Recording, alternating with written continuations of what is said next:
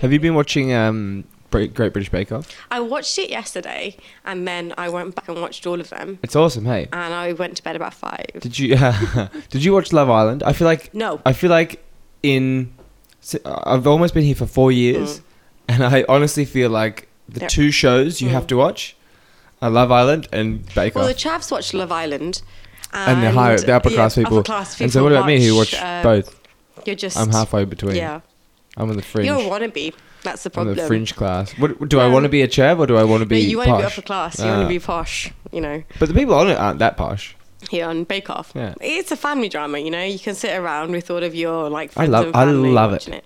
Did you watch the dessert one? No, I haven't watched the end of it. Oh, okay. With the big melty chocolate ball thing. Have you ever watched the Great British Menu? That's amazing, yeah. I used to watch that back in Australia, actually. What, Great Australian Menu? No, the Great British Menu. It's so amazing, really, really good. Right? And they had the melting, like, chocolate desserts and stuff, but holy flipping, because these are professionals, right? Yeah. So it wasn't just chocolate. They were having, like, you know, like glass art and, like, sugar art and all this, like, stuff going on. And I was like, imagine being that fucking good at your job. Like, what the hell? It was incredible. But, it was good. I went all the way back, though, to the beginning, watched Bread Week. Not Bread Week, Biscuit Week. Biscuit Week. Yeah. That's good, man. That's really good. They had the... That's where they had to do the selfie... Yeah, big selfie biscuit. That was I didn't understand that assignment. If someone told me that, I'd be like, I don't understand what you mean. Yeah, but like they've done those before. No. Yeah. That was a brand new one. Yeah, but they've practiced them at home. I mean, like so I bet you the breakdown of what they want is more detailed. Oh no, absolutely. And on the show they're like, do a selfie. Yeah, and it's just like, what? Yeah, I was like, what are you talking about? I was like, what is this? But the Rahul. Oh, he is just like the sweetest little guy. He makes cakes to make friends, and he's so nervous, and he cries. He's so nervous all the time. And he's won Star Baker twice, and he's like, oh, it was okay, I guess. His wedding cake, biscuit thing. It was unreal. The bread, sorry, the bread thing, the weird wedding bread. It was. I was like, how? Because other people's bread's burnt, and you've made it's this almost like he seems like he's accidentally doing it, like he's accidentally nailing it. I think he actually is just really good. He just lacks confidence, doesn't he? Oh, poor thing. All right, should we get into it? Yeah, let's get into it. Hello, my name's Cameron, and I'm Shannara, and welcome back to the Homework Club. Huge congratulations to Sarah Mary, who has won our Palenko sunglasses competition. Yippee! She will be receiving her choice of Palenko sunglasses. Thank you to Palenko's. Our amazing sponsors. For your Mexican-inspired sunglasses. Yeah. And no jokes aside, I've bought a pair. Yeah. And they are awesome. You know they what are I so love well about made. Palenko sunglasses? I mean, it's not just about the sunglasses, but the actual artwork when it comes to the ad campaigns. Oh man, it's amazing. They are incredible. They're really nice and let us use a few of their photos. Yeah. And I'm still putting them up, but they are... I literally was just like, I just love the photos. Yeah, so congratulations again to Sarah for winning those. Little trick of the trade. You might notice that we're announcing this, a week after than we announced it on Instagram. That's because we record these in advance. A week in advance. Sometimes 2 weeks in advance. Sometimes 2 weeks in advance. Give it away now. Sorry. But there is another competition happening now. But then the winner will already have been announced before this comes out. So if you want to win a t-shirt, too late, you've missed your chance. You have missed your chance. You should have been keeping up to date on our Instagram. But that means you should keep listening and keep watching because there'll be more competitions coming out. Absolutely. Right, so last week we decided to focus on thrillers. That's the homework that we set each other. Like the Michael Jackson song. Yeah. Thriller. For Halloween, one time at uni, as part of the dance society, we did flash mob. We all dressed for zombies. We walked down Aberdeen town square. Now Aberdeen is tinny. It's as big as my thumbnail, right? And these bunch of zombies walking around, and obviously it's Aberdeen, right? So they haven't even heard of a flash mob, and these people were getting freaked out. That's cool though. Have you seen when they use it for prison exercise? No. And they've got 300 prisoners. Yeah. Doing the Thriller dance perfectly. Wow. Spot on. It's unbelievable. Well, if Look you it are up in on prison. YouTube. Yeah, what else are you gonna do? But dance. So for Cameron, I picked one of my favorite films, I had to pause then because things have changed now. But Brick, 2005 film directed by Rian Johnson. Now, this was an indie film, so it had a budget of only £415,000 and made just over 2 million, which wasn't... My box office stats say 3.9 million. Really? Yeah. Ooh, you've got more updated numbers. Yeah. The opening weekend, though, they did £83,594, which... isn't great, but it had a limited release across the US. This really surprised me because every single person I've talked to about this week, nobody's heard of it.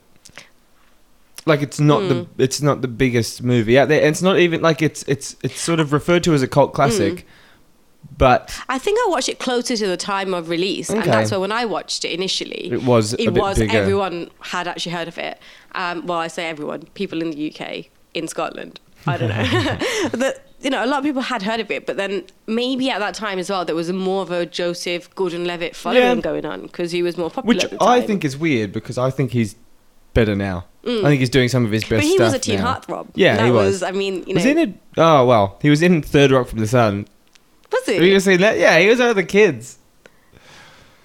Third Rock, the TV show? The TV show with the aliens. With the bald guy as the dad. Yeah. He was one of the kids, yeah. Oh. And French Stewart as the other guy with the squinty eyes. I did not know that was him. Okay. All right, so and as always, I asked you to focus on 4 things. The first being film noir, like the conventions of film noir. How well did this film adhere to it or did not adhere to it, according to you? Second category is the mystery or the crime. What did you make of that? The third one is characters. I know it's a boring topic, but which one was your favourite character, if you had any, and why? And the fourth and the final one is similarity. Did you see similarity between this and any other kind of films? So let's start off with the film noir. What did you think? I realised when you set this for me that I haven't seen or didn't know that I'd seen much film noir. I was aware of the genre, and in my head it's got like the same things. It's the guy like narrating to the camera. Yeah. It's the trench coat in like the not even black and white, but like the sepia like office, detective sort of stuff. It was weird because I felt like I think they nailed it as a film. They really hammered it home. Like the language that he was using was all that sort of slang, like 50s sort of slang. But I think without having seen much film noir, they adhered to all the like stereotypes of film noir. Absolutely. With film noir, the main character is a flawed character, not very likable, very much of a loner, and the lighting as well. Yeah. So film noir obviously creates its own lighting using stencils and stuff against the lights. It's all artificially done, and you've got the female characters, and they're quite villainous in a way, which was quite refreshing back in when film noir first came out. And I think this film does adhere to that side of things really well. Yeah. And film noir obviously follows a murder or a mystery or a crime of some sort. So the quick round behind it, this guy gets a call from his ex-girlfriend who says, I'm in trouble. He kind of follows a few clues, talks to a few people, and then she turns up dead a few days later. And he kind of like, through some deceit and sort of playing a few people, he manages to find her killer, basically. Is like, it's a murder mystery. But the twist is, and I'm going to talk about this quite a bit, is that it's set in a school. It's like a high school. He's a high school kid whose girlfriend's been murdered. Yeah. And this, like, is this the time to talk about this? Yeah, why not? This is where as I watched it, I was split. I thought, do I hate this or is this brilliant? And I still can't quite decide. I think it was maybe a touch pretentious to be like, so it was directed by Rian Johnson, you mentioned that, who has gone on to do Looper and then Star Wars. So he has like done an amazing job. Well, almost reached the pinnacle of like commercial directing, I guess. But yeah, he obviously was trying to do something really different. He's like, I'll take the film noir genre and chuck it at who is supposed to be 15-year-old kids. But I don't think it quite worked. Why do you not think it worked? Because, like, lots of it was unbelievable. These kids, and not just one of them, tons of them, were heroin dealers. Yeah. Like, But I mean, we said this as well, didn't we? Like the representation of drug usage in high school films or anything, it's so bloody unrealistic. Yeah. It's just not the way it is. No. And yeah, I do agree with you there. It is quite unrealistic. But like there was heroin deals and multiple murders throughout the thing, like, but that nobody really cared about. And it was like they didn't show enough of the school. Like they were never in class. They were always in the school grounds, just like walking around and stuff. So it was actually filmed at Rian Johnson's actual high school. Really? Yeah. So that's where he went to high school. Yeah. And they did have initial scenes in the classrooms, which were then had to get reshot, but then they didn't have the permission then. Because they just ran out of time to refilm in the classroom. But that was one of the things that a lot of critics said, like, they were always just sitting around outside. Yeah. And they thought a lot of, like, the drama could have actually unfolded in a classroom setting. And I think because of that, I didn't really believe that they were high school students. And so because I didn't believe they were high school students, I'm like, why bother then? Don't have it set in a school at all. Make them in their mid-20s, make him a detective. Put him in a trench coat and a hat and the blinds with the light coming in as a detective. Just do that. It's quite interesting because when I first watched this, I thought it was brilliant and I really liked it. And I watched it again in my mid-20s and I was like, it's all right. And then watching it again now, I'm like, yeah, it's quite pretentious, especially that scene when he's in the principal's office. Yeah. And the principal is acting like a police chief. Yeah, police chief. And and then Brendan's like, the off the rails kind of cop. And it's like, all right, Barney Stinson gets away with that when he's doing laser tag because it's tropey and it's funny, right? But this is meant to be quite a serious film and it kind of ridicules it a bit too much. Yeah. It's a bit too self-referential and it's like he was like, I want to take the film noir genre and update it, but also put it in a setting that you wouldn't normally find it. Why don't you just like think what's the last proper film noir movie there's been? There hasn't been one like that. There hasn't. Just make it an actual film noir movie. What do you think? Have you seen LA Confidential? No. Oh, okay. Because that was like a modern film, but then it's set in like the 50s. But that was quite like a film noir. But then again, it's set in the 50s. So so you got the genre convention then of the color scheme we've just spoken about as well. So, and it starts off with the dead body. Okay, what did you think of that? I thought that opening scene was quite strong. So you got Brendan, played by Joseph Gordon-Levitt. He's the main character, and the first scene is there's a dead body, and he's there, and he looks very evidently distraught. There was some really good bits, like that was a good scene, and I have to say the cinematography of it looked awesome, and they used that really well. I think with that dead body, you've just set the tone and the entire storyline straight away, like immediately. When it was first released, they didn't have the titles in there 2 weeks previous. And it was first released in festivals and all that. And then the director went back and said, actually, I'm going to add this title in. And one of his allies, a film critic, said, why did you do that? Yeah. Because it was because he wanted it to be immediate. This only happened 2 weeks ago. Everything was fine. And 2 weeks later, things had gone to shit. Yeah. I think the version I watched didn't have that. It didn't have the title? No, I think it just... And I was like, well, she calls him. The next scene is her calling him, so it's like, well, okay. So that happened in the timeline 2 weeks before, because when he did a lot of the Q&As with audiences, they were like, oh, did this happen a year ago? Did this happen 6 months ago? Then he was like, no, it needs to be really immediate. Because imagine... I thought it felt pretty immediate. I thought it was yeah, because I'd say because she calls him and says, I'm in a lot of trouble, it felt like, okay, this is just before she gets murdered. It did feel like that's what her... Then you see her, don't you? Because she sees Dode, or whatever he is, the drug dealer. One of the... Well, they're all drug dealers. Yeah. And so then you're like, okay, so it's a little bit... I thought it was she made that call and then died. Oh, okay. So I thought it was sooner than that. And then you see her and you're like, okay, so she's still around. And then it's literally after that she dies. What do you think about her character? What did you think about her as this damsel? Because obviously she plays the damsel character in the film noir kind of convention. Think she was quite interesting because she was very much against being saved. Like, you know, she was like, oh, I loved you, but I didn't want to be with you. I had a new life, and you couldn't deal with that. Leave me alone. Like, you know, but then she does call out for help from him. Like, I don't know. She was interesting. All the characters were complex, and that was a good part of it. But I think Brendan as the main character, like, adheres to film. I think he was brilliant. But just, it wasn't necessary that he was a high school kid. Yeah. It didn't add anything to the story, I don't think. I wonder, though, if we showed this film, let's say, to students, how they would react to it. Because I think maybe as adults, we're just like, this is so pretentious. Maybe kids would actually still find it mind-blowing. Because I was much younger when I watched this, right? Do you reckon they'd be blown away, though? I think they might find it interesting because I don't see any other films like that out there for young people, where young people are shown as smart. I don't think kids today would have the patience for it. Do you not think so? It was quite, like, it's slow. It's very slow.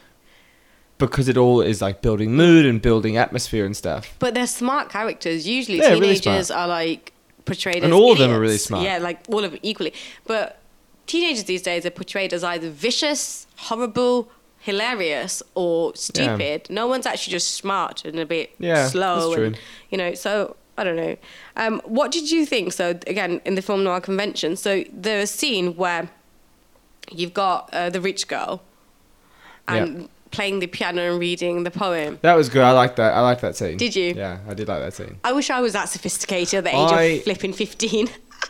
That was the thing. Of course you weren't, because nobody was. No. Nobody's like that. Where nobody's are the parents? Nobody's walking around in like a kimono thing, like at this with weird party. Yeah, everywhere. and they're like, it's really exclusive. It's really exclusive. He walks off into the room to have like a scotch. Yeah, you're 15. You're 15. Yeah. You like. What was your first ever I drink? need a vodka cruiser. I remember me and my friends bought a case of beer. Yeah. Or like got our, someone's sibling to buy a case of beer. How old were you? And we hated it. Must have been 16, 17. Yeah. And did you drink it though? Or did you just not finish? You did. But we choked them down. Ugh. Like it was awful. And we all hated them. And we're like, wish we could just have for years we'd drink like vodka cruisers and stuff. Vodka like double blacks, Smirnoff double blacks. Oh yeah, Smirnoff Ices, Wicked, yeah. WKD Blue. Can we get blue flavour, please? Yeah. Wicked Blue. Blue's my favourite flavour. When I first drank beer, I hated it, right? And that's why I still don't drink beer. When I first drank wine, I really liked it, and that's why I drink wine. That's funny. Yeah. Anyways, we're getting a little off tangent, but it's true. It's an acquired taste that you like something that's not sweet. Like, you know what I mean? I can't drink... I quite like a cider when it's nice and hot now, but I can't have more than a couple of them because they're too sweet. They are too sweet. Anyways. Right, let's go back onto this. So Mystery and the Crime. Let's move on to that. What did you think of the actual... when it all unfolds? So obviously we start off with Emily... Brendan's girlfriend, whose body is found. Then what he does is he picks up her body and puts and it's outside of a tunnel, and he hides the body, and he goes to his friend Brain, who's this really smart. He was a cool character, and he is a typical brainy person. He's got a Rubik's Cube and he's very smart, etc., etc. And the brain is a sounding board for Brendan's thoughts. And he's also like his info, like he's... Absolutely. The brain knows everyone and everyone talks to the brain as well. He's not like a geek that's shunned. And then through the brain, Brendan discovers more things about Emily, who she was connected to. Everything's connected to drugs, and that's one of the reasons why Emily was killed. What did you actually think of that?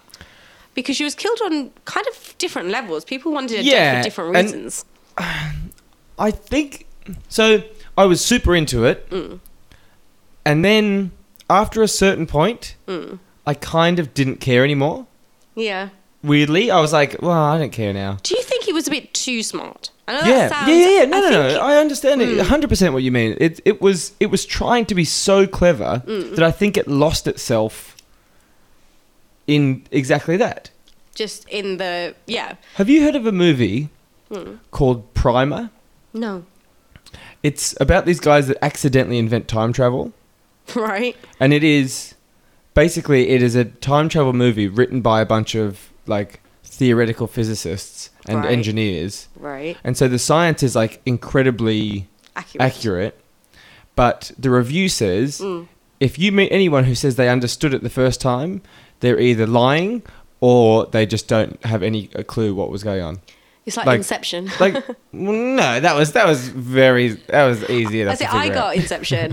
It wasn't hard to get Inception. It was just like it left a question open. Yeah. But this, you're right. Like it became so convoluted with so many layers. It was like, yes, she was killed by this person, but it was really this person's fault because they said this, and it's like. So just give me a killer. Just give me a killer because they're a bad dude or something. Emily is killed by the guy Tug. Yeah, Tug, who she'd been sleeping with, even though she was going out with Dode, and she was pregnant. Yeah, but you could not know who she was pregnant by. But she also had stolen a brick of heroin, which was their version of heroin, which then her other boyfriend had cut. With chemicals like ammonia which resulted in someone's death. Resulted in someone's death. But then it was like the rich girl who had actually Laura. Cut it, and then had blamed Emily, and so that had meant that she got killed. And so in the end, you kind of blamed her, and it's like. I think near the end it got a bit too. It wasn't necessary because I think Laura's character. I mean, we can talk about that in the character. She was obviously the baddie right from the beginning. Yeah. It was very, very obvious. But how did you feel? So obviously with the crime as well. There are two timelines that's going on and things, and they're like parallel, but some say meet up when it comes to like realizations and stuff. How did you feel like that was played out? Like the culmination of it all. I thought the kind of like that moment when Tug admits to Brendan that he killed her, that kind of should have been the climax of it. And then Brendan maybe should have confronted him better. He kind of just like glossed over that because he had that weird confrontation with the pin. Yeah. I don't know. Like it kind of didn't climax at the right time because they were like, oh, this person killed them, but it was actually this person's fault. But then that person, yeah, I don't know. It not that it lost me, but it lost my interest. Definitely, it lost my interest about trying to find. You know, you watch a proper murder mystery, like who did it? How did they do it? I'm a massive fan of, you know, sentencing the wrong guy. Like there's a TV show, The Killing, and they do that really, really well. I can't talk about this because I don't want to spoil The Killing for anyone, right? But you know, it's one of those shows where you know you've got the right guy. You know he's the baddie or she's the baddie or something, and then like actually. And Jack Reacher did that really well in the first Jack Reacher film where he was just like, but it's that coin. Yeah. It's that coin. And then you go, actually, that wasn't the baddie. And I really like that twist ending. I think it's really fun. But I think this film, I think there were just too many different twists at the end. And it was all like done in the last 5 minutes. And definitely. It felt like, an hour and a half of this was build up. And then it was like, and he shot her, but it was her fault at the end. Yeah. Oh, okay. I guess we're done here. Another thing that I always have to question about watching crime in films is why don't people just report it? Yeah. But that was the thing as well. These are school kids. I know. Like surely the parents are like, where are you? What are you doing? Because they said, she's been reported missing. But obviously they were talking about her being missing for days and days. Yeah, and no one cared. And like Brendan is battered. He gets beaten up. By literally every single person beats her. That fight scene with the football guy was sick. That was a good scene. In the car park. And then he just dropped him at the end. Because he's like so skinny and weedy. But he's he's probably got internal bleeding going on. Okay, we need Dr. Mike here, Dr. Mike, the YouTube channel guy, Dr. Mike to analyze his injuries. Yeah. Internal bleeding, there's obviously some fractures going on, some broken ribs. And by the end of the film, he's like kind of like dragging himself. Like that scene when, spoiler, but when Tug, when Tug shoots Dode, that was actually a really good scene. Because I wasn't actually expecting that. That was probably the best scene. That was one of the best. And the just the effects of him shooting him was really well done. With Brendan like dragging himself away, coughing, and then Tug turns around and points the gun at the pin, and the pin walks off through the tunnel. Yeah, I was like, that is a really good scene. That was awesome. Joseph Gordon-Levitt did an amazing job. He is a stellar actor. Yeah, he is really good. It annoys me that he is just not as successful as he should be. Because... What are you talking about? Third Rock from the Sun? No, like, everything he does is fucking awesome. That's it. He kind of came out of the woodwork and was in Inception. And you were like, hang on, this guy's awesome. Yeah. Like, he's absolutely nailed this role. But he's always been awesome. Yeah. That's the thing. Like, he's one of the... Like, okay, I love Ryan Gosling. Like, he's a good actor, right? But Joseph Gordon-Levitt is just as good. Like, he's such a good actor, and he just doesn't get that kind of recognition. You know, he said in an interview that he went from being cute to just being old. He was never sexy. That's a bummer. He's like, isn't that the kid that's just grown up? And I was like, shit, because he's got a baby face, hasn't he? Have you seen High Fidelity? Yeah. Okay. Good movie. Yeah, he's not in it, but I just thought of it. Weird. I don't know why. I hate that film. We've talked a bit. Should we go back to the characters? Yeah, let's do the characters. So you got We've talked a bit about them. Yeah, so he was great. Excellent. It was an excellent main character, especially for film noir film. Smart. He's a typical loner, etc. Yeah. And Emily, she's that damsel, and you've got Laura, the femme fatale. What do you think about Cara? I was going to say, she. I reckon she's probably the best character after Brendan. Yeah, me too. Because she had the most depth to her. She was really clever and really deceptive. And I loved the hints at their past. Like they were sort of together. But was she like a pimp, sort of? I don't know. She's like, I could use... Or she was a drug dealer as well. No, she just liked to use people. Like, she had a lapdog. She was like a dominatrix. She was banging them, yeah. Yeah, so she had her, like, you're still guy. Picking your teeth with freshmen? Yeah. That's a good line. So she had the guy who literally behaved like a dog for her.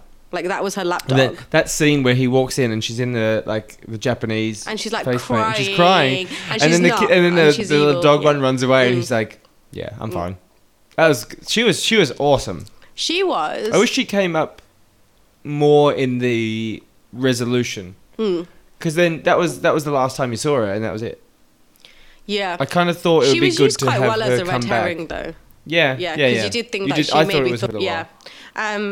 With Cara, you know, she was the first Junior's girlfriend in My Wife and Kids. Really? Yeah, so in She's My been Wife in and something Kids, else too. She got recast something big in My Wife and Kids. I don't know what she's been in since. We can have a look in a minute. Yeah, you are right. But I used to get her confused with the girlfriend in Creed a lot. In the new, as in the boxing movie Creed. Yeah. I just searched Cara Bryan. That's nothing to do with anything. I'm just going to write. Because they've got the same like lips. They're like big lips. Okay. But that's about it, really. That's not anything, is it? Like, you've got eyes and I've got eyes. That's nothing. Minority Report. Was she? Mm-hmm. That's who she's in. She's in the poster. She's like one of the main characters. In the poster? She's in the poster. Is that oh my God. No, hang on. Is that for the new TV show? Maybe. Don't know. I'm just She was in Stomp the Yard. Yeah. She was in Anchorman 2. She's in Friday, Waist Deep. There's something... White Famous. Not White. Called Black. She's in Minority Report. Minority Report. The movie or the TV show? TV show. Yeah, which isn't even out yet. 2015. Love Guru. No. Hold on. Saw. That's where I know her from. I know her from Saw. Oh, is it Saw? Yeah. I know her from My Wife and Kids. Yeah, Brick, good hair, Don John. Oh, she was in Don John, which is another movie with Joseph Gordon-Levitt. Interesting. Oh, she was in Californication as well. Maybe that's where I know her. Who was she in Californication? Callie. Callie. That's probably actually where I know her from because I love that show. I think she was a fantastic... gorgeous. I think she's really good looking too, and she's a really good actor. I wish I was that good looking. I thought the Pin was an interesting character. I don't think he was played well. I feel like you could have probably gotten someone better. I don't know. I don't think that guy was that good. I didn't really see his point. I know he was like the head of the organization. And again, like because they were like, oh, you know, he's the kingpin. Yeah.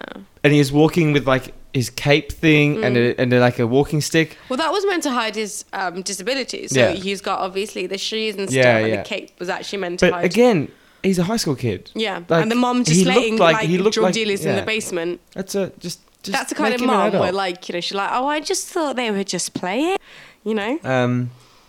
I thought, do you know who surprisingly was actually pretty good was Tug, because he was just like the muscle at the beginning. Yeah. And then by the end, he actually had some depth to him. Yeah. Which I thought was awesome because for, half the movie, he was just muscle. Yeah. And then you're like, oh, he's actually like a three-dimensional character. He's scary though. Yeah. Like, imagine getting beaten up by him. Yeah. Like, he does not give that a scene fuck. where that scene where he drove his car at Brendan. With like and then an inch. And Brendan was just like, yeah. And then he's like, I want to see the pin. He's like, you really do. Mm-hmm. That was a good scene too.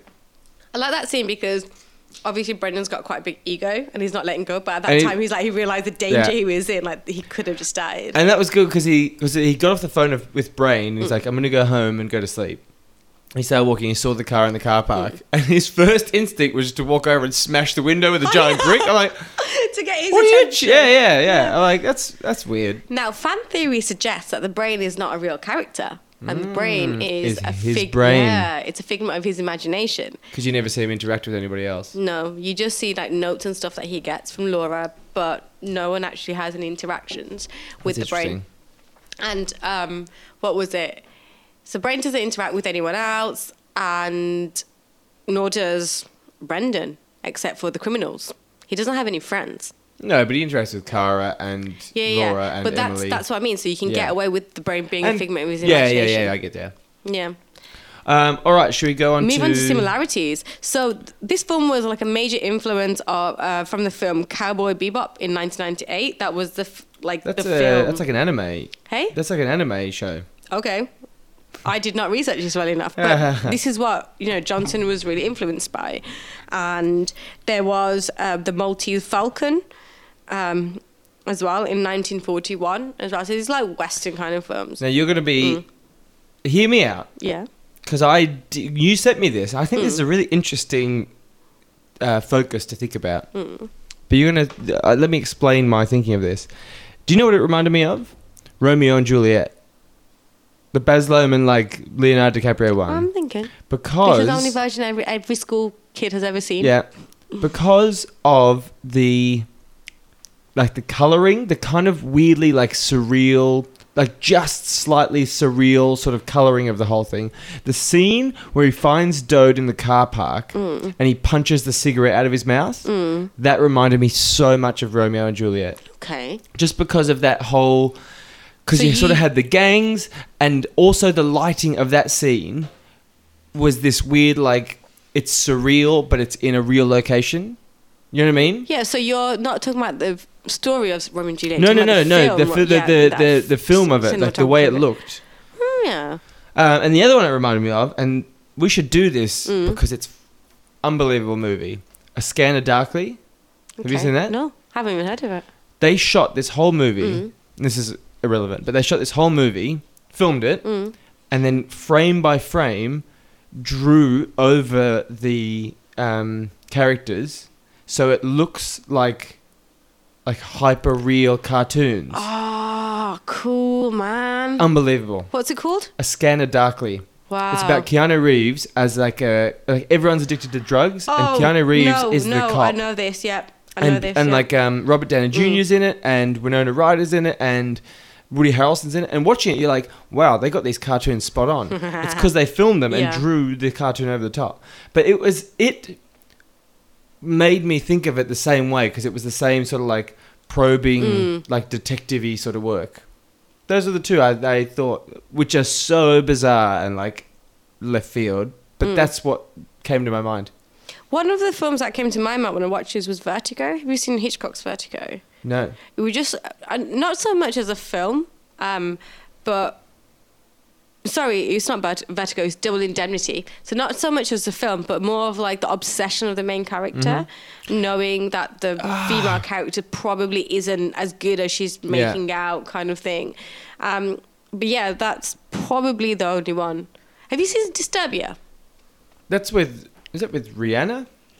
No, that's with... not Shia LaBeouf. Yeah, Shia. With him? He's crazy, You're man. an idiot. Is that with him? Yes, it is him. She's in a movie. No, yeah, that's a song. She has a song called Disturbia. Disturbia. Disturbia. It's a Halloween song. It wasn't that, no. That film is a remake of Rear Window. Oh, okay. And actually they did an incredible job. And I know that Hitchcock's is quite like hard to watch because, you know, it's... The Birds is good. Eh? The Birds is good. Yeah. I like all of Hitchcock's films, so I'm not going to say anything. But I think Rear Window is, like, you know, it's quite dated, but Disturbia did an amazing job of that remake, so I would recommend that. Did this remind you of that? Kind of. With the obsession. Now, that was another thing. I was like, I didn't really buy why he cared so much. Yeah, see that? Remember when he's like looking back on their relationship and then he goes, you don't love me, you just like that. It's like, I love you. You're the only thing I love. The only thing. I was like, all right, mate. Yeah. Like, really? You are 16 years old. That's the thing. Make him 30 and then I'd be like, okay, I believe it. Yeah. Yeah. Did you fall in love when you were 16? Did you love anyone? Did you tell people you loved them because you thought it was the right thing to do? Yeah, everyone did that. So I've got one last thing. Are we finished with that? So I've got one last thing that I noticed, which I really liked. The scene with the big confrontation between Tug and the Pin. Yeah. Tug's in black. No, Tug's in white. The Pin's all in black. Yeah, Tug's all in white, and his whole gang is all in white. And there's a perfect scene. I'm going to try and find it and put it up as an Instagram post. It's so good. He's in black, he's in white, and Brendan walks into the middle wearing his grey jacket that he's worn the whole time. And you're like, and I was like, shit, he's the in between. He's part good, he's part bad. And because he wore that gross grey like windbreaker thing the whole movie, and you're like, he's just a slob. And then that one scene, you're like, that is why they made him wear that whole thing, because he's the in between. He's the grey area where he can be like dodgy and good at the same time. That's symbolism, man. Well, symbolism. The shoes as well. So, you know, you got lots of close-ups on the shoes. Yeah. And the director said the shoes represented the characters. So you got Brendan in his shoes, you know, the normal, like, you know, brogues that he's wearing. And they're like sturdy, sensible shoes. Again, that's his nobody character. would wear those to school. No, of course not. 16-year-old, 15-year-old wouldn't wear those to school. But then you've got like Emily, and her shoes are really pretty and dainty with the delicate heels because she's quite a delicate character. Yeah. You've got Cara, she's always wearing sexy shoes because she's really sexy.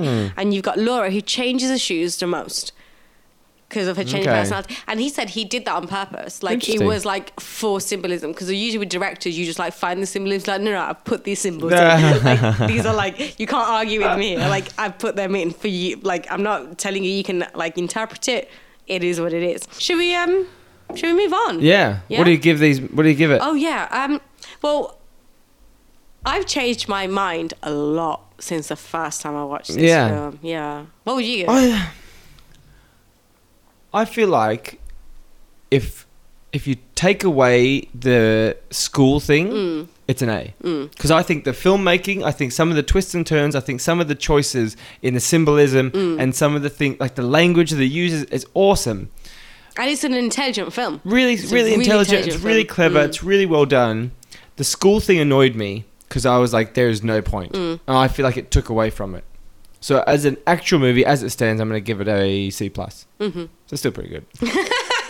So I was going to give it a C-. It's a movie you picked. I know, right? Because now watching, I'm like, yeah, like it's really pretentious. But it would be interesting. I mean, maybe, you know, one day you'll just show it to one of your kids in school. Probably not. No? There's a lot of murder and drugs in it. That's all right. Oh, in media, we showed Boys in the Hood. Yeah. Probably shouldn't have done that. Yeah, I said that, right? It was on the curriculum? No. Oh. It was... It's debatable. So these are with A-level students anyway, so you can make that kind of choice. But even then, like, I wouldn't watch that film with my mum. But they're like 17, 18. Yeah, but it's like, you know, the N-word and like the C-word, you know. Yeah. I don't want those words used full stop. Never mind. It doesn't matter what your age is. Especially with 17-year-olds. Because they are too immature to deal with that. Yeah. So they're like going around, turning around to mate, oi, yeah, mate. Oh, yeah, mate. Yeah, so yeah, I was just like, I can't believe we're watching this film, but yeah. Okay, so cool. Let's move on. You set for me one of your favourite mystery films, Fracture.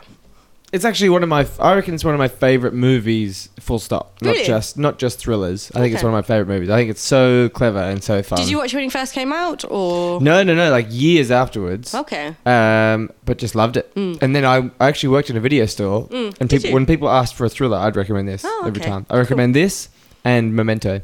Oh, which we'll also end up doing because I love that movie. Memento's really good. With Memento I think you can't watch it more than twice. It's a second watch film, surely, just like Fight Club. Because you just know what's going to happen. And the point of it was... but like, I just think it's still cleverly done. Oh, no, absolutely. Yeah. All right, so Fracture is a 2007 American-German legal drama film. So it's technically not a thriller. But I think it kind of is. No, it's it like is. a murder It's mystery thrilling. sort of thing. Starring Anthony Hopkins and Ryan Gosling.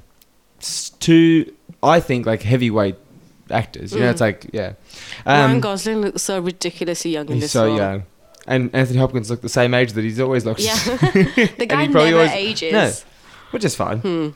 It was directed by Gregory Hoblet, and it made $91 million in the box office. $10 million budget. Yeah. Which is it's good. Incredible. I think it's got a 71% on Rotten Tomatoes, so it's pretty favourable. Yeah. That's about it, really. So, the things I set for you to focus on were, did you solve it? Did you work it out, like how he did it, sort of thing? Ryan Gosling's character and how he changed throughout the movie. Were there any plot holes? Like, because I remember watching this, I think it was so clever. Did you, with this in mind, pick anything apart and be like, that wouldn't work, that wouldn't work? And who were you going for? Yeah. Because I think that's an interesting one. Yeah, it is. I think the mystery and the plot hole kind of goes hand in hand. Well, should we do those together then? Yeah, let's do them together and we'll just merge them together. So the mystery, so the film starts off with Anthony Hopkins' character Ted, and we follow him, and there's a couple and they're swimming in a swimming pool. We don't really know who they are. He goes into their room, comes back out, and that couple, and then the guy, we don't know any of their names yet. The guy calls her his wife and she goes, not yet. And then it's the same woman that we then see in Ted, Anthony Hopkins' house. And they have a bit of a very intense conversation. Because he obviously knows that she's cheating on him. Yeah. And he's kind of like... And it's also the same. I think you get the feeling that they've had this argument over and over and over again. And she's like, you know what? I'm done. Like, I'm going to bed. I'm tired. And goes, I'm sure you are. But he shoots her in the head point blank. And that is in the first, 7 minutes of the film. I told this to your husband, Scott. And he was like, oh, don't give me a spoiler. I'm like... It's like the credits are still rolling when he shoots her in the head. You're the first person that's referred to him as my husband. I still call him my boyfriend. Congratulations. So, so he shoots him in the head, and then we cut to, and that's when we start kind of following Ryan Gosling's character, and he's like a DA, and a DA, obviously, government employee. They're not making much money. He's quitting his job to go to high amazing paid job, commercial whatever. It's like law firm, incredible. I would hate to work in any of those offices. They are too high off the ground. Are you scared of heights? Kind of. I'm on a roller coaster. Like, I would love to go on a roller coaster, but like with windows, especially like floor to ceiling windows, not okay with that, man. Like, I get tingly feet. Like, I can't go near it. So I would be like in the corner by the door. Going, this is where my desk is. So he's like the man as well. Yeah, and he's like a fast talking young smart guy. Goes to court as prosecution. Anthony Hopkins, and this is part of the plot hole, chooses him as his prosecutor. Calls him out by name, so I want him. Yeah, and which is weird. It doesn't happen. That's one of the plot holes. It just doesn't happen. But anyway, that happens, and then you just figure out, what's going on. Like, this guy admitted to killing his wife, retracts his confession, and says, "You've got no evidence because there's no gun," and that is the entire film. Where is the gun? You know she was shot in the head, and that is it. And that's quite cool. It's quite a cool twist because it's like not who did it. It's not even how did it. But how did he get away with it? Yeah, exactly. So that's the entire film is just, where is this gun? That's the main mystery. So and basically, Anthony Hopkins is like a genius, and he just like fucks with Ryan Gosling the whole time. Like, he just like baits him and goads him and just like stirs him up constantly because he's like, you can't touch me until you can find the murder weapon. Yeah, absolutely. This guy is a very famous engineer, Anthony Hopkins' character, and the house that he lives in is incredible. It's phenomenal, and he makes those massive it's like the Rune Goldberg. They're not those ones, but it's like the big with the ball going down like the wire tracks and stuff. Yeah, I call them a trap. I just call them traps because... Go for it. Dude, you do you. You, I mean? You do you, girl. What do you call them? Well, I thought they were the Rune Goldberg machines, but they're not, because those are the ones where, like, the book falls down and it hits the ball, and the ball hits the thing that spins around. So I don't know. There's a guy on YouTube, and it's called Joseph's Machines, and he makes those kind of stuff. Have you seen the film clip by OK Go? And they do one? You should watch it. It's really good. In the beginning of Elementary? Oh my God, there's a dragonfly coming at me. It's not a dragonfly, it's a crane fly. Scott's very, like... It's scary, like, no matter what it is. Specific about that. Yeah. Pacific about it. It's okay, they're completely harmless. And they're really slow, like... I killed like two. I could probably smash it. Yeah. Anyway, we'll just ignore it, it'll fuck off. So, yeah, at the beginning of Elementary as well, they have one of those. And every time I watch Elementary, I'm just like, I want to make a trap. Yeah. Okay, so did you figure it out? So, no. Do you want to explain it, or do you want me to explain it? So what happened? So this guy has killed his wife and given a confession, and he says, you've got no evidence. You know that she's been shot. I'm going to retract my confession. But there's no actual evidence. Because he also says the arresting officer was having sex with my wife. Nanali, he was his wife's lover, and they didn't know each other's real names. No. Yeah, so they were doing names. This mystery affair thing. So they had like fake names.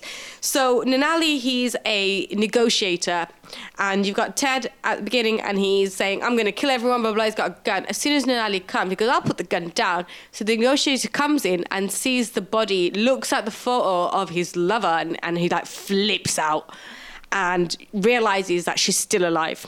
And they arrest him.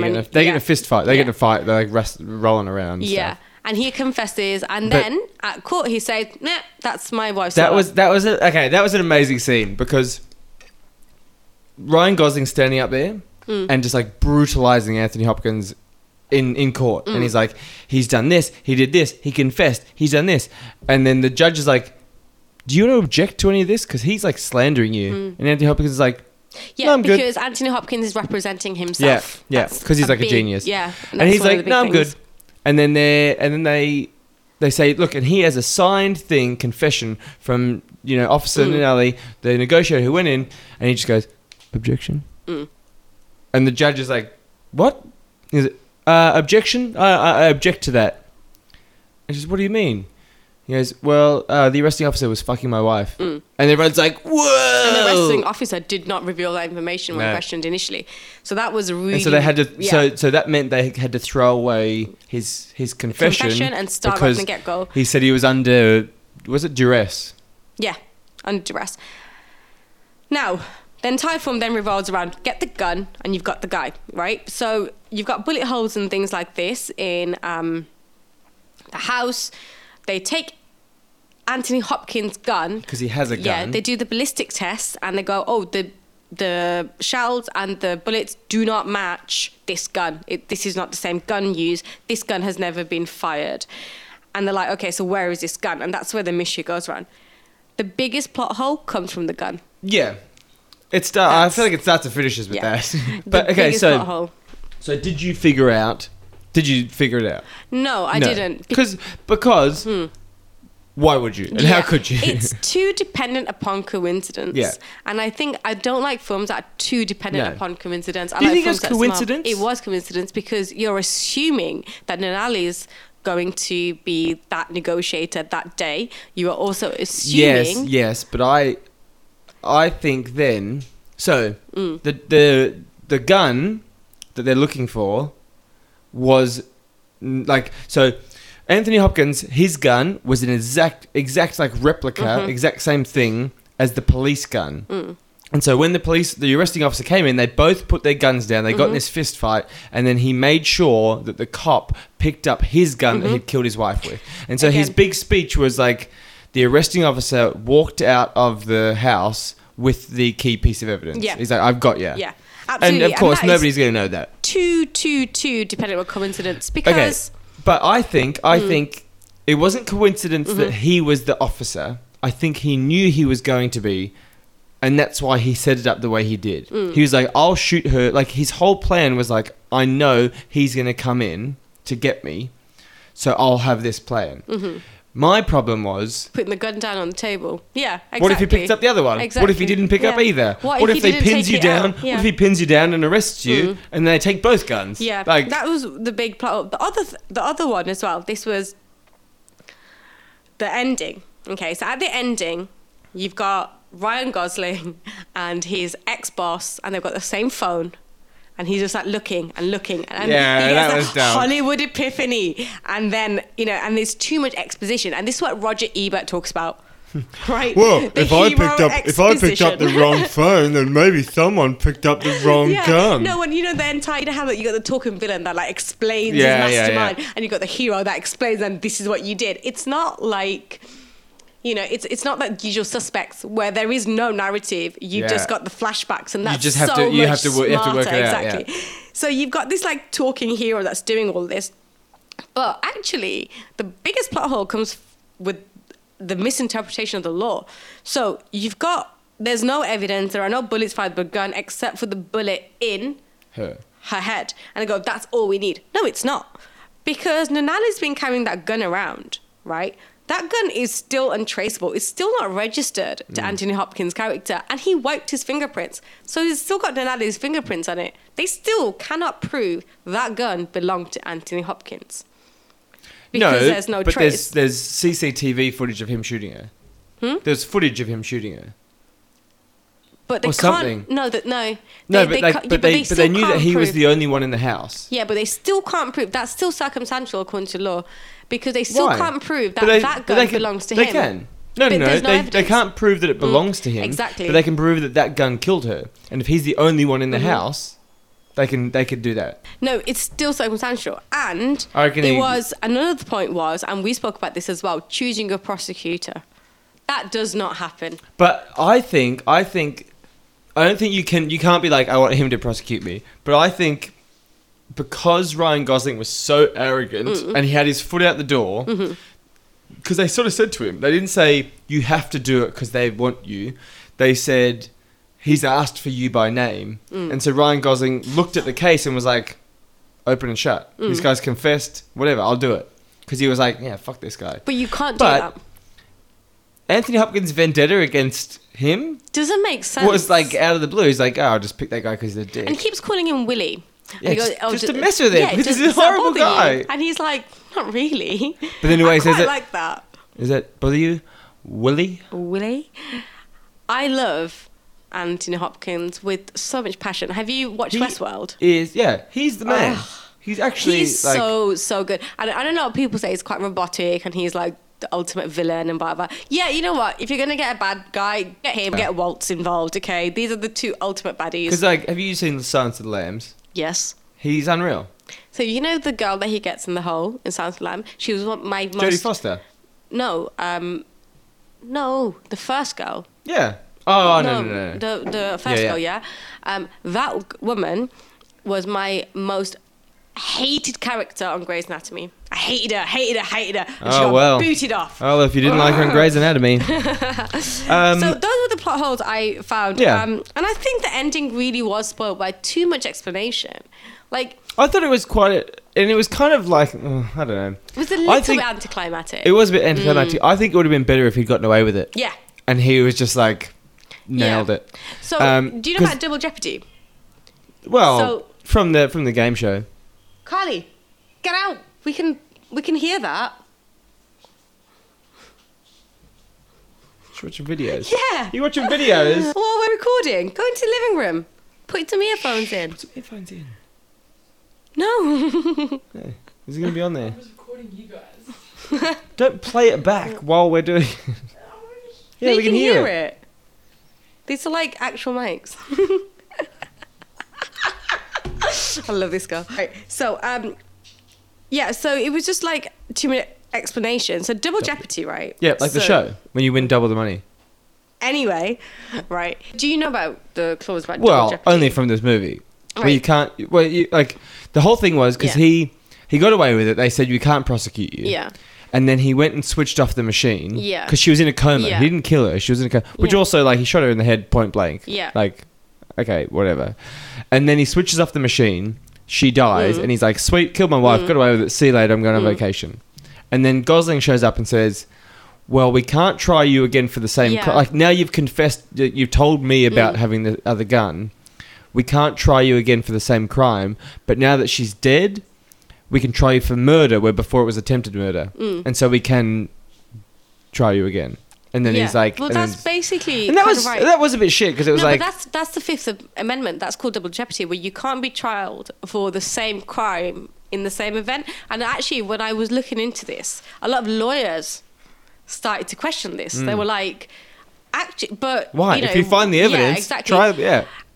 But technically, Gosling's evidence when he got the wire, that would have been classed under the fruit of the poisonous tree. That would have been dismissed in the court because he did it illegally, right? Because he just did it by saying, I'm going to trap this guy. He didn't have any licenses. He didn't have any warrants.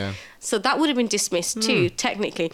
So with double jeopardy, and I was like looking into that, and I was like, we don't have this in the UK. No. Right, so double jeopardy, like I just said. So let's say Cameron kills me. Yeah. So you stab me. Which could happen. Yeah. You stab me.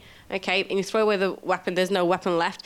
And so my lawyer, your prosecutor is going to say to you, you have been charged with the murder of Shannara via stabbing on this day, blah, blah, blah, blah.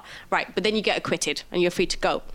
Then they get CCTV evidence of maybe you, of you just like hitting me. Right. Because you can't get tried for that stabbing now because you've been acquitted of that. But there's CCTV evidence. Even in the UK? No, this is from America. Yeah. So now we've got CCTV evidence of you hitting me. You can get tried for that, which then led to that. You can't get tried for the same thing twice. In the UK? In the UK, it got overturned in 2005 because of the Stephen Lawrence case. So Stephen Lawrence case was obviously the one case that literally shook this entire country, where a black boy was brutally murdered in a racist attack. And then the murderers initially were acquitted. There was not enough evidence, and then the investigation revealed that it was actually the institutionalized racism within the Metropolitan Police. And at the time, we were running under double jeopardy, and we couldn't get tried again. And that's when they said, you know what? This is no good. We gotta be able to, which is crazy. He found justice. This poor lad, he was like 18 years old in 2011. That's when his murderers actually got put away. Which, it seems crazy. Like, okay, yes, we've done the trial, we've done the best we can, but if evidence comes up, surely you could be like, actually, you did do it, you should still get punished for the crime, even though technically we've already tried you for it. Absolutely. And that's another reason why forensics played a really big part in UK crime. So in UK crime, if there's forensic evidence, regardless of how long, if it's 50 years later, you will still get trialed. In America, it's not the same way. Yeah. And there are a lot of people that, kind of actually got away with it because of this law, of this Fifth Amendment. The Americans love to call the amendments out. All right. But yeah, so let's move on to Ryan Gosling's character. So we said he starts as the man. He's got his foot out the door of being a district attorney. He's heading to this big money corporate lawyer shindig. But basically, as he's on the way, it's literally as he's leaving, he gets this call saying they want you to do this one. He goes, okay. And because he's heading to this new firm, the boss of the new firm wants to watch him in action. Yeah. And also people have sort of given him a bit of shit because they're like, you've kind of picked easy win cases the whole way through. Yeah, he doesn't do anything hard. No. Yeah, so his boss is like, I'm going to watch you nail this last case. Because he hasn't done anything hard. It's basically an open and shut case, isn't it? The guy's got confession. And he's really egotistic, he's ambitious. So what do you think about how he changes throughout the movie? He does change. Now, he changes based on the point that he doesn't like to lose, right? That's basically it. That's Anthony Hopkins says. He's like, because that was the whole thing, that he worked as a kid in an egg farm, and he could see the flaw in every one of the eggs, and he's like, I got really good at picking the weak spots of people. And he said, oh, do you think you'll be able to find mine? He's like, I've already got yours. You're a winner, Willie. And he was like, oh yeah, good one. Yeah. And then that's what destroys him. Thing is though, he is a winner, and I feel like he wants to win this one case, but he's a winner of life. Like, is he about to jeopardize his entire future for that one case? He did though. Yeah, I know, but I'm just saying, like, is he that much of a... didn't really fit into his character. I don't know. I think because he was like just taking easy cases to keep winning, he sort of did whatever it took to make sure he was still winning. That's another thing. Like you can't just choose your cases. You're given cases as a DA. So but then that was the big thing. Like Anthony Hopkins totally just like mind fucked him immediately, like straight away, and he was just like, I can't do this. Yeah. And they said to him, no worries. Yes, it's a little embarrassing, but you can just give a case. You can just say no, and then you're done with it. And he was like, What I like what he said to the detective is like, the detective was like, oh, you know, I told you he was smart. He's like, no, you told me he was smart. You didn't tell me you were so fucking stupid. I really like that line. Yeah. Because it's shit. But then at the same time, that meant Ryan had to work. And he got played through most of it. One of the things about the characters in this film that really pissed me off was the character of Rosamund Pike, who played Nikki, who was Ryan Gosling's boss in his new job. Yeah. Now, Rosamund Pike is an incredible actor. She is brilliant. She's amazing. She's in Bond, yeah. Yep. She's Gone Girl. Yeah, she's brilliant. Yeah, in this film, she's this pointless character that adds this pointless romantic arc. And she was also like exposition questions. Yeah. She's like, if you don't do this, the boss won't be happy. It does my head in these kind of characters. And you know what I hate the most, Kay? And like Roger Ebert, who is now my hero, I'm going to start writing shit that I hate about all films, right? Okay, I hate these dinner scenes. These dinner scenes when everyone's sitting around, the entire family's there. The whole family's there, like right? the sister's there and the sister's husband's there. Have you ever had that dinner with your girlfriend, right? And your entire flipping family? Not like a week after you meet. No, not after a week, right? Have you even had it now? But then, like, the brother-in-law was just, like, super nasty to him about his job that he was taking. And everyone's eating, but everyone's talking at the same time. And they all know every detail of his case. Yeah. So it's the first trial thing where he gets totally played by Hopkins, and they all know about it. Absolutely. And also, by the way, like, listeners, so this is what happened. Rosamund Pike, playing Nikki, meets Ryan Gosling, Willie, for the first time, right? They go to a bar and she's just like, I'm your mentor and blah, blah, blah. And they have a conversation and then they're in bed, right? That's how it all happens. Is it really? Now, when you're talking to Ryan Gosling. In law, any woman who works in law, especially like high up law, in corporate law, right? Women are like rare. They're like a needle in a haystack. You are not going to go around sleeping with your subordinates, okay? You are not. He doesn't even have a job yet. No, exactly. Like, you're not going to do that because you have like staked your entire life building this reputation, which you've probably worked really, really hard for, and just one tiny little bit gossip, little bit of scandal will bring you the fuck down, okay? You're not going to risk that. But okay, she risks that because obviously she's the only woman in the film. He's Ryan Gosling. Yeah, and there's that as well. And then 1 week later, they have this massive family dinner and everyone's there eating with their mouths open. Everyone's talking to each other until they start having a little argument and everyone's silent. Yeah. You've just been talking to each other. They argue about the case because she's like, oh, you're going to drop the case. He's like, no, I'm not. No. But you know what? Her dad sticks up for him. Yeah. Yeah, he does. He's just like, let him... It totally destroys him. Yeah. Like, you know, it sort of does like almost like a 3 weeks later and it cuts to him living in like almost like a trailer park. Yeah. Like, you know, he's living in this like dodgy little house. I mean, you know, if you follow the character arc, you know, Prop's character theory, he's done the right thing morally. Yeah. And that's the important thing. Yeah. And he's grown from it, you know. I liked his character. You know what? I really like them both. That's the thing. I love Anthony Hopkins. I'm so biased. This leads us on to the last focus. Who were you going for? I wasn't. I didn't go for either. I just wanted to know what was going on more so than because I really liked both of their characters. I didn't think one was worse than the other or one was better than the other. I just wanted kind of a resolution. So, have you seen The Unabomber? No. On Netflix. So, I've seen that it's there. I haven't watched it's really good because they talk about the fruit of the poisonous tree on that show. But by the end of it, I was kind of rooting for him. Well, that's what I was gonna. That's why I put this in because I'm going for Anthony Hopkins. I wasn't because which is weird because he's a murderer. Yeah. The first scene he shoots his wife in the face. I didn't feel sorry for him. But because she was cheating on him, I did feel sorry for him straight away. Right, but you could have just had a conversation. You didn't need to kill people. Well, you know, you don't need to kill someone. But then also Maybe you because do. at least at the beginning, because Ryan Gosling All was Cameron's ex-girlfriends that have ever cheated on him, there's probably all of them. Watch out. He's going to kill you. but I'll get away with it. Yeah. Because of Because Anthony you're Hopkins. that smart, right? But then he didn't get away with it. No, he didn't.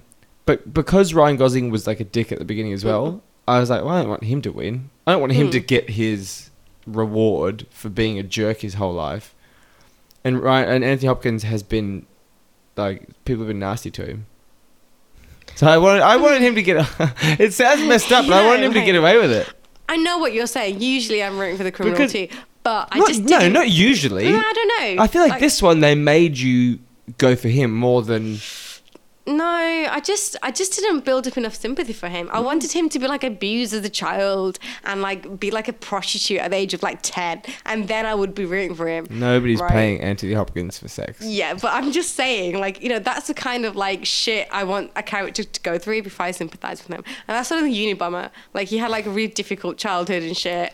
That's a true story, though. I know. So, I don't think you should No, sympathize with him. I'm talking about the character portrayed in Netflix. I'm not talking about. That's I know, but they're not. Oh my god, did they really get the Unabomber as a narrative story? Of course they didn't. That was all bloody made up, dramatized.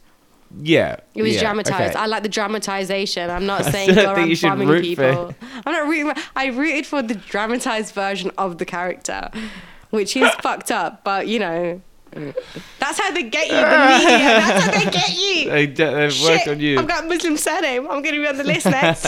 Shit. They're listening to this. They listen to this. Listen to everything. Google's listening to everything. If the government are listening to this, please leave a comment on iTunes. Yeah. A Do positive so. 5-star comment. Yeah.